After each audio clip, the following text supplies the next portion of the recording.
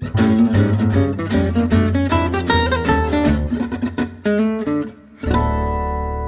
back to The Bulwark Goes to Hollywood. My name is Sonny Bunch. I'm culture editor at The Bulwark. And I'm very pleased to be joined today by Ken Harbaugh. Now, Ken is a former U.S. Navy pilot who's writing on civil military affairs, has appeared in The Atlantic, The New York Times, a little website called The Bulwark, and the Yale Journal of International Law. He served as commentator for All Things Considered on National Public Radio, hosted Crooked Media's Reclaiming Patriotism, and currently hosts the podcast Warriors in Their Own Words, as well as the award-winning podcast and YouTube series Burn the Boats. But we have Ken here today to talk about a new documentary, Against All Enemies, which is debuted at Tribeca. Got a really good response there. We're going to talk about that movie and what kind of inspired him to produce it, as well as just the business of documentary making in general. Ken, thanks for being on the show today. Really appreciate it. Hey, thanks, Sonny. Great to be here. So, all right. So let's just set the stage. Let folks know what the movie is about. Against All Enemies is a documentary about the state of. I'll let you describe it. I don't want to put words in your mouth. Describe what's going on in this documentary so folks know what they're getting into. Yeah, well, let me tell you how it all began. Like many people, I watched the January 6th insurrection in horror and was even more appalled in the following days and weeks to learn that so many of my fellow vets were involved. And if you lump in those who served in law enforcement, I mean, the numbers were just really alarming. And I reached out to some buddies to figure out, what the heck is going on. And the more I dived into organizations like the Oath Keepers, like the 3%ers, like the Proud Boys that specifically target and recruit veterans, the more I realized we were on the cusp of something truly dangerous. And the film, even though it takes January 6th as its jumping off point, I think the scariest thing about it is that it's not a film about January 6th. It's a film about what's to come, about this cadre of highly trained, highly experienced military vets at the core of these organizations that is planning for the next one. And there's a lot of history in this documentary as well. I mean, you get into kind of the ways in which conflicts lead to members of the military joining militias, other domestic organizations like that, and how that training, but also the loss of that sense of camaraderie that they had overseas or in conflict, in the case of the Civil War, of course, here at home. But also just the sense of losing the country, like they come home, they don't recognize what they see. Yeah, well, to understand where we're headed, we really have to understand where we're coming from. And one of the most alarming insights in the film offered by the professor, Kathleen Belew, who literally wrote the book on this, Bring the War Home, is that membership in violent extremist organizations always spikes after America's foreign military misadventures. It spiked after World War I, where you saw a resurgence in Klan membership, after World War II, after the Vietnam War. The only thing we don't really know as a society is what happens to that statistic, to that trend, after the longest war in America's history. We know it's going to be bad, but we don't know how bad. We have absolutely seen the growth in that membership of extremist organizations like the 3%ers and Proud Boys. But there's going to be a very long tail to these conflicts. And you're absolutely right. So much of what is driving it is this sense of betrayal amongst military veterans, this sense of a loss of purpose. And some of them, unfortunately, regain that or regain a simulacrum of it in these extremist organizations. And part of the call to action in the movie is to try to redirect these veterans into positive, affirming organizations that can provide that sense of camaraderie and community without directing it towards violence. I want to drill down into that sense of betrayal a little more, because this is a thing we've covered in at the Bulwark some. Will Selber's written a bunch of pieces about this for us, but the sense not only of you know, some of them say, you know, we feel like we were lied into war, right? Some of them say, you know, we weren't treated well when we came home. But others are saying, you know, like, look, I feel like we left our Afghan allies to you know, die at the hands of the Taliban. I feel like we, you know, did all this for nothing. How do you kind of turn that around? I mean, that's a much more difficult nut to crack, I think. It's an incredibly difficult nut to crack, and we begin that conversation with a case study of a Vietnam vet, Louis Beam, who tells a story in the film that is just harrowing about seeing one of his buddies die slowly, crushed in a vehicle in Vietnam. And you just get the sense, watching him recount this, that he began to break at that moment.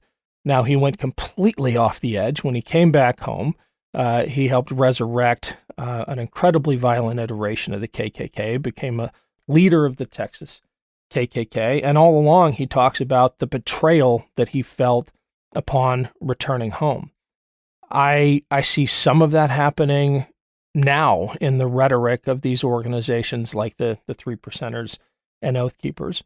And to your question about how do we arrest it, I think we have to find any number of entry points into that chain of radicalization and divert people where we can. Maybe it's in their transition from out of the DOD. We need a better handoff from the DOD to the VA. We need to empower organizations that provide a positive sense of camaraderie and purpose, like Team Rubicon, a disaster relief organization that retrains military vets to be emergency responders.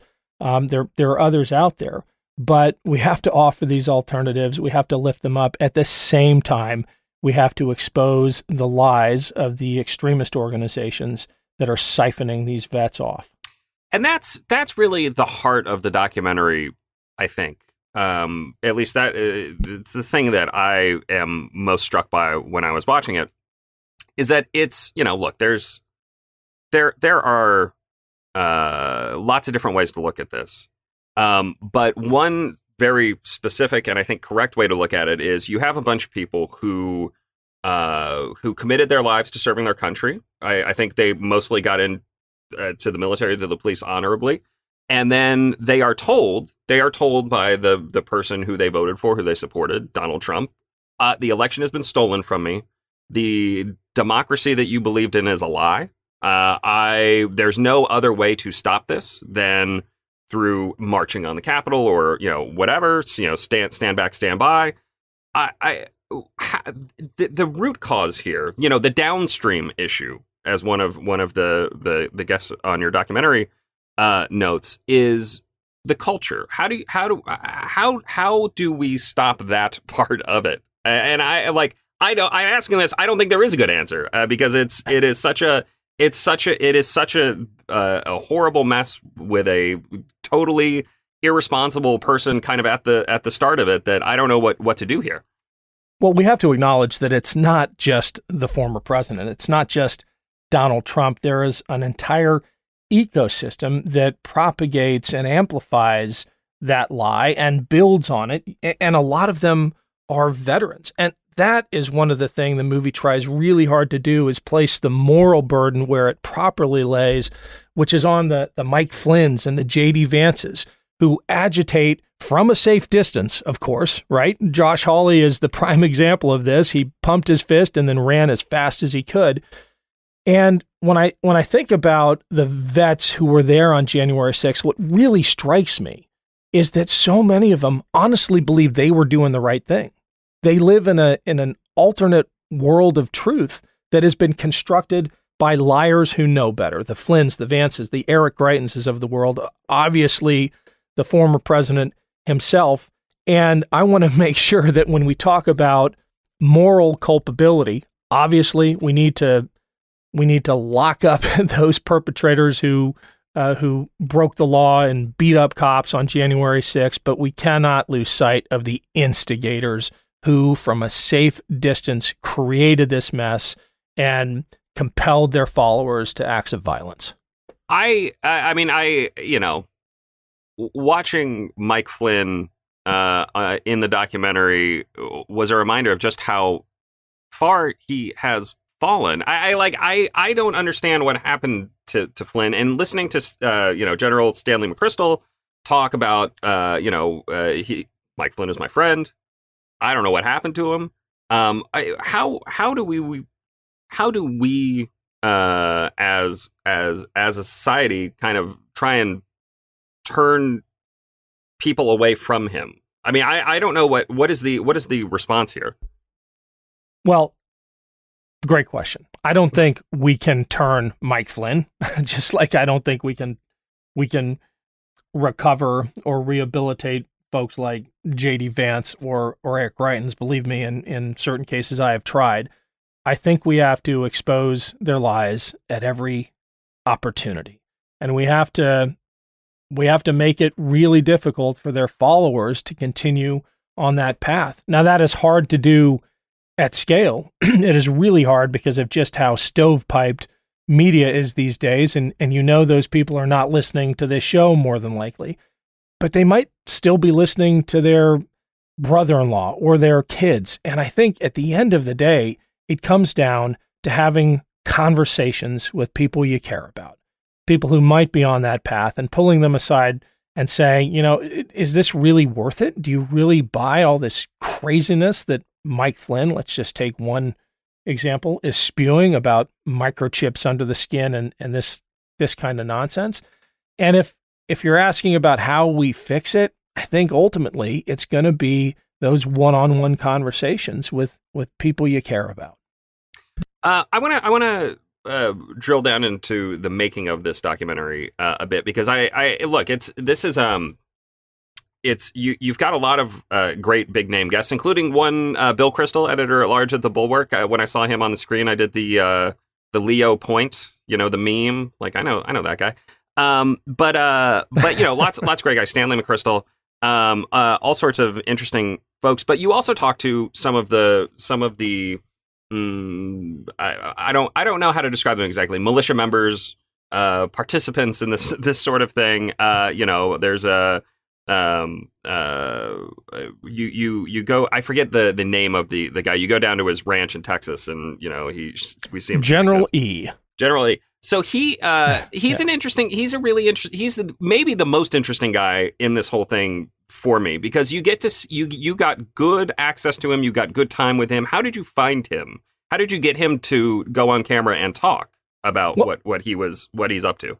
One of the things you discover about people who are deep in this world is that they really believe in what they're doing.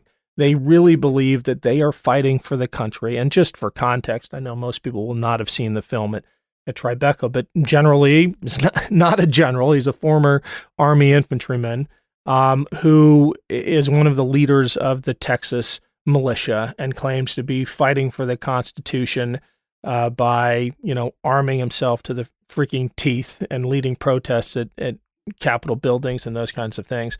And believes fully in the big lie and many of these conspiracy theories. But they're, in a way, sincere, occasionally endearingly sincere, until you realize the implications of their conspiracy-laden beliefs. But many of them hold those beliefs so deeply that they want to talk about them. They want to share them. They so firmly believe that they're in the right that they want a chance to talk on camera. And it's striking how open many of them were with us.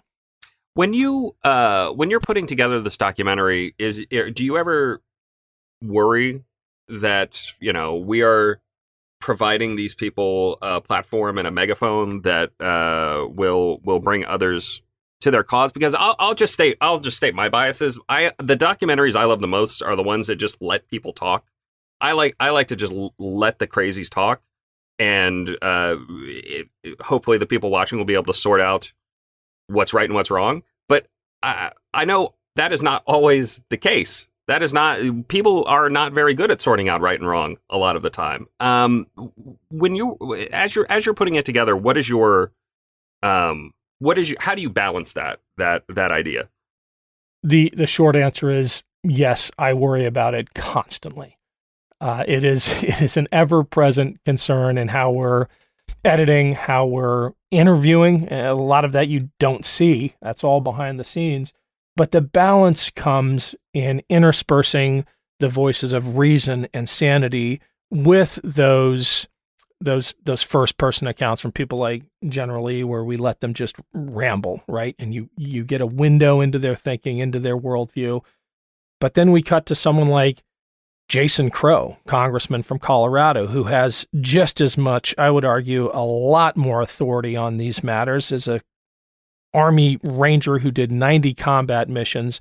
And then he gets to weigh in on some of what this so-called General E is saying. And I think that provides more than enough balance and more than enough context and ultimately a window to what's really true about the big lie and these other conspiracies.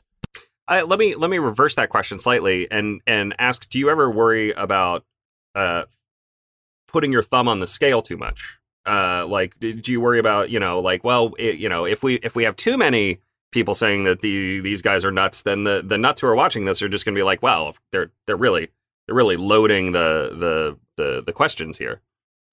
A little bit. We worry about that a little bit, but I think in terms of airtime, it's relatively evenly split, but the weight of the commentary from people like Congressman Crow and Seth Moulton and Stan McChrystal and Denver Riggleman, and you mentioned a few, Bill Kristol.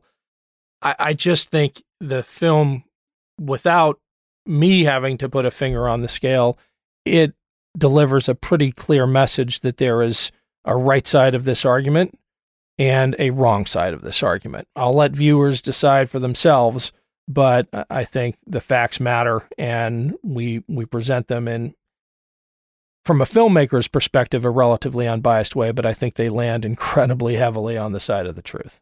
Yeah, I mean, I don't think I don't think a reasonable person is going to watch this and come away from the documentary thinking like, you know what, I'm kind of interested in this Oath Keepers group. I'm gonna go Google them and see what they're about. So it's very interesting, and you mentioned watching January 6th happen and kind of sitting back in horror, and that is the same. One of my favorite parts of this documentary is just listening to the representatives and congressmen. Now, some former Denver Riggleman, of course, got primaried because he wasn't nearly crazy enough to be in the GOP anymore. Just listening to them talk about, being in the House chamber when the doors were being stormed, being essentially cut off from escape. It's kind of crazy. It's crazy to think about how far January 6th went and how much worse it could have been. Yeah, it's crazy, and we cannot forget. I feel like there's this massive effort to whitewash that day, and even though the film isn't primarily about January 6th, I think the more often we can remind people what really happened that day, the better off we'll be, the more likely we'll be able to prevent the next one. But yeah, we talked to people who were trapped. We talked to Congressman Crow, who was in the House galley, the one area that they couldn't evacuate. And he relates the story of the protesters on the other side of the barricades trying to break through, and him calling his wife and saying, "Tell the kids I love them," imagining the worst was about to happen. But also having the presence of mind to realize that the people on the other side of that door thought they were in the right. They thought they were the ones, especially the vets on the other side of that door, they thought they were the ones supporting and defending the Constitution. That's where the name of the film comes, Against All Enemies, Foreign and Domestic. And that's the real question we highlight in the film. How did people on the other side of that barricade arrive at this point where they really feel like they are defending the Constitution against all enemies?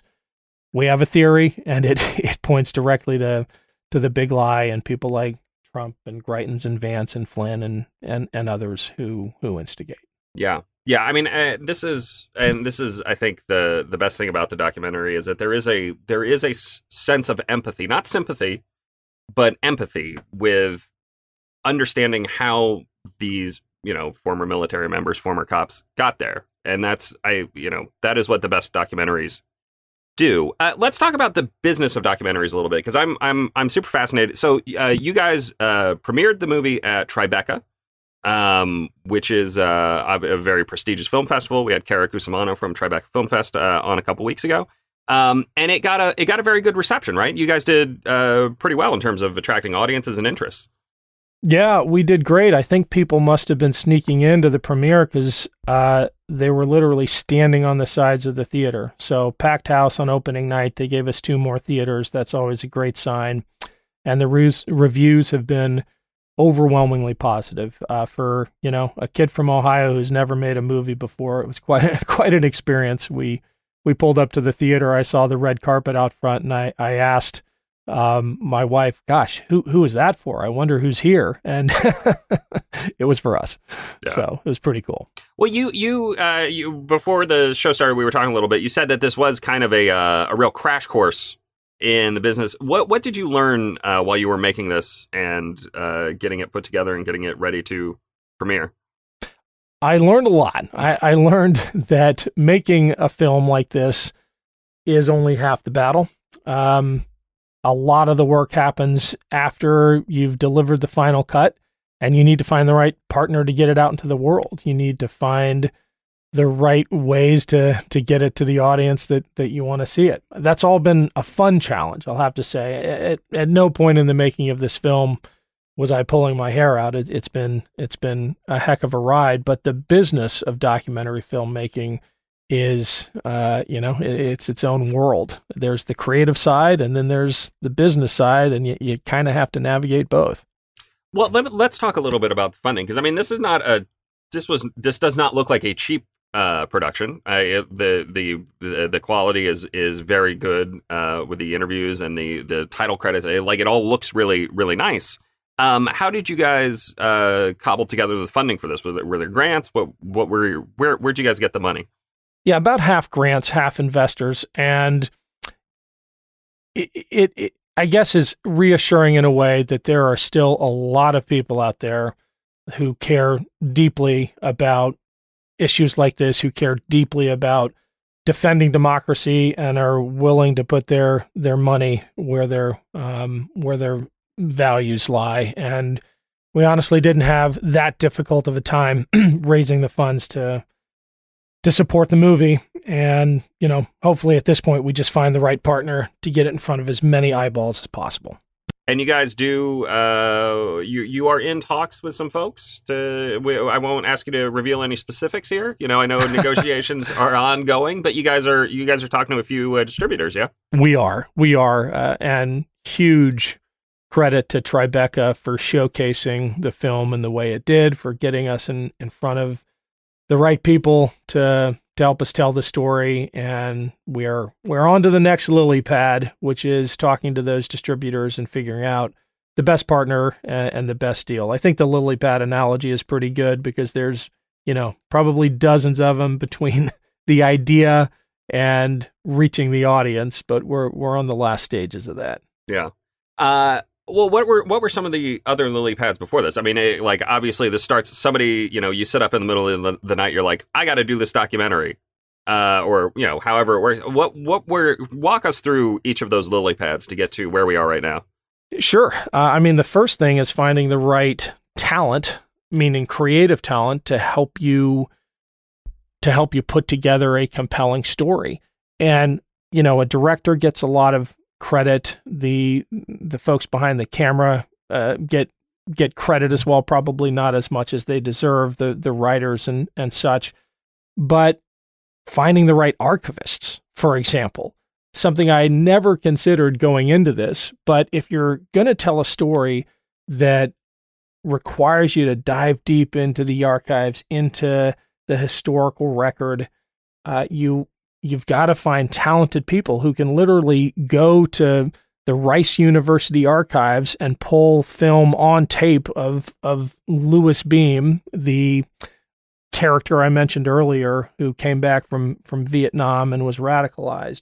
You have to find people who are really good at that kind of thing in order to help you tell the story the way you want to. That's just one small lily pad in the creative process. In the business side of things, you have to find that balance between grants and investments. You have to convince the festival judges that you're making a film that is not only well done, but is important, is relevant to the moment. I mean, it's probably something you appreciate, but the film circuit, the film festival world sometimes has a different lens through which it sees current events. And, coming from a political background, I felt the urgency of this every day that I was making the film, conveying that to decision makers in the film world was another one of those lily pads. I think a lot more people are on board now seeing what's happening in the Republican primary. But, just another example of trying to make those connections and a convincing argument for the business case of a film. Yeah. And of course, you mentioned the talent, getting a talent on board. This is it Charlie Sadoff? How do I? Charlie Sadoff is the Sadoff, director. Yeah. His first extraordinary talent. His first directorial effort, yeah. That first major directorial debut. A lot of other credits to his name, but this is the big one. Yeah. And then of course Sebastian Junger, who best-selling author, the director, I believe, of Restrepo and a bunch of other good stuff about Afghanistan and elsewhere, is on board as an EP. What was his involvement with the film? Yeah, well, Sebastian co-wrote it with me. Yeah. So that voiceover is Sebastian and me. Oh, it is. I was trying to figure. I was trying to place the voice there. And the voiceover script is Sebastian and me. Okay. The voice you'll recognize because it's Peter Coyote who does all Ken Burns' films. Yes, so. I see. That's why I was God. I know. I recognize that voice from somewhere. But no, that's great. Yeah. Yeah. Look, the documentary. You can actually watch it virtually. The Tribeca Virtual Film Fest, if you want to get a sneak peek before it's on one of the big streaming channels. It's always good to support the festival, which is supporting films like this. So check that out. Just Google it. You can just Google Against All Enemies Tribeca. You'll be able to find it. But it's again, it's important to support the festivals. It's important to support the films and the people who make them. That was pretty much everything I wanted to ask. Was what did I forget to ask? What have I failed to ask? What should folks know either about the documentary or the world of militias? What do you think people should know about? Well, about the documentary. First of all, you asked everything. Best interview I've ever done. Great job, Sonny. Thank you. That's the proper response, though. But right. No, it's I think important for people to understand the place this film is coming from. And just about everybody involved with it has a connection to the military or to veterans. They deeply care. Charlie is from a military family. I'm a military vet. We have another EP who's a Navy SEAL. Sebastian Junger, of course, deployed multiple times as an embed with the military, with the Marine Corps, Restrepo and Korangal being, his proof of that, those films. But if we're being tough on some veterans who have strayed, it's because we care. We love the community. We want to address a real issue in the veterans community, and it comes from a place of real concern, both for the country and what this violent movement portends, and for those who have been wrapped up in it. Yeah, I just want to emphasize that for a moment, because very early on in the film, one of your Michael Breen, who co-wrote a piece with you in the Bulwark here, it's up on it went up on Wednesday, but he very very early on says, look, we're we don't need to be afraid of our veterans. We don't need to be afraid of all of our veterans. This is not, it's not like 100% of them are coming home, but there is a disproportionate number here, and trying to redirect that energy is important. What were some of there are some organizations towards the end of the film that you guys talked about a little bit that can help with that. Can you talk a little bit more about them here, just to give people some ideas on organizations that can help?